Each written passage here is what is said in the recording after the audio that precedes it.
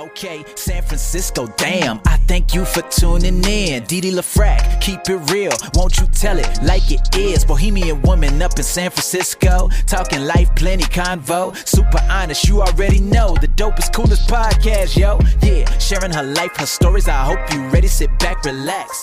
Hey everybody, it is Didi. This is San Francisco Damn for Wednesday, February 8th, 2023. I am calling this Welcoming Wednesday. And happy birthday to everybody who is celebrating. Happy birthday, happy birthday, happy birthday to you. Well, ladies and germs, welcome.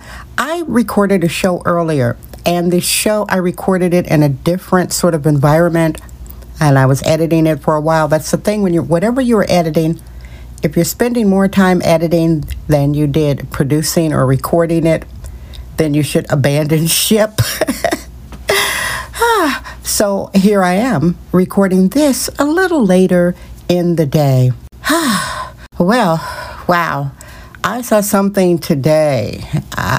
Please click over and look at it, which is the subject of the show. San Francisco Victorian Freak Show. A person is basically rotting to death on the sidewalks of San Francisco. There's a guy I follow who is doing photojournalism work at the link, and you see the person. Of course, it's San Francisco Twitter, so everyone is tagging the proper authorities. I tagged the mayor when I showed photographs of this person earlier. Guys, this is what happens when you have woke policies and progressive policies. It's basically assisted suicide. You say, well, they have body autonomy, and we can't stop them from living on the sidewalk. We can't force them into rehab. Their foot could be rotting off, but we are not going to institutionalize them. Their leg could need amputation. We will not take conservatorship. And all that is happening every day in the city of San Francisco. I know, it's wild. Please go to the link and take a look at that. You got to take a look at it. Now, one of the things I talked about in the show I recorded earlier today is tattoos. If you want to get middle-aged chicks mad, tell younger girls not to get tattoos. When I say middle-aged chicks, I mean women who have gotten tattoos. I brought the topic up, and there are middle-aged women around, and I was saying young girls. To me, a youth is somebody between 15 and 25 years old. So if you're under 25 years old and you don't have any tattoos, don't get any tattoos. And guys, why is the default to argue? Why do people want to argue that have tattoos? You shouldn't argue and say somebody should get tattoos. What you should do is endorse why you love yours. It's always, don't tell them not to get a tattoo. You shouldn't tell them what to do. They never say, gosh, I really love my tattoo. It brings me such wonderful memories. It makes me feel so good. They rarely say that. Art is subjective anyway. I personally never got a tattoo. I never wanted to get a tattoo. Never will get a tattoo. I'm so happy I didn't, because I'm a mixed media artist. And art is subjective. You change your mind. I have to say this in a shallow way. I'm married twice and dating in between that. I have never been in love, like, oh my God, heart-pounding love with a guy who had big tattoos on his body. We are all not one, and I'm representing 3 POVs, me, myself, and I. I was never head over heels in love with the guy who had all these tattoos, because what they do is they love talking about their tattoos. I got this tattoo that when I broke up with this person. I got this tattoo when I got married. I got this tattoo when I moved out of my parents' house. I got this tattoo when I graduated from college.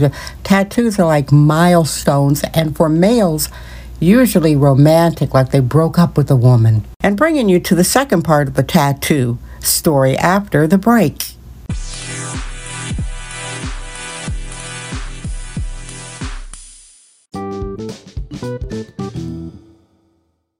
This is a little oversharing, if you will excuse me. Back in the day, a long time ago, I dated this dude. When we broke up, He broke up with me very poorly. He was unnecessarily cruel, and he didn't have to do it like that.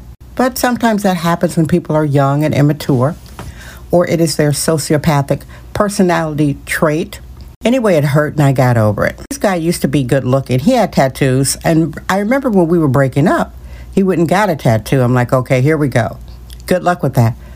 Now, this guy was a real jerk. That was like the worst. And I came across his videos on YouTube.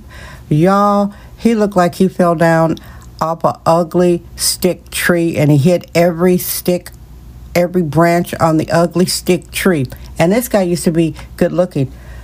What it is your personality. So I want to say, besides the fact he had some ugly tattoos, if you are with somebody, or even if that's you, how you break up with people, you've got a pattern of hurting people. You know you got to break up with somebody. It's hard. They're going to cry. People are going to get their feelings hurt.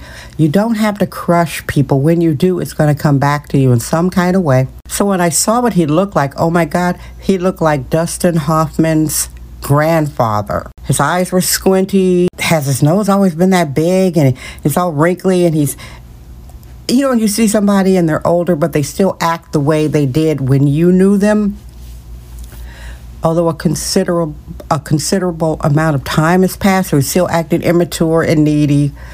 So, long story short, if you've been dumped and you haven't seen the person for some years, go and look at them, and I guarantee you they're going to look ugly too. People get the face they deserve. So please do check out the link at the Victorian Freak Show. Anyway, there's not much that I can do for the city of San Francisco, but what's happening in San Francisco every day, like every day, more and more people get it. They say, okay, this is the third year since the C-19 shenanigans, third year of the mayor allowing all this open-air drug dealing, the third year of the mayor allowing, open-air drug dealing, that's what I said.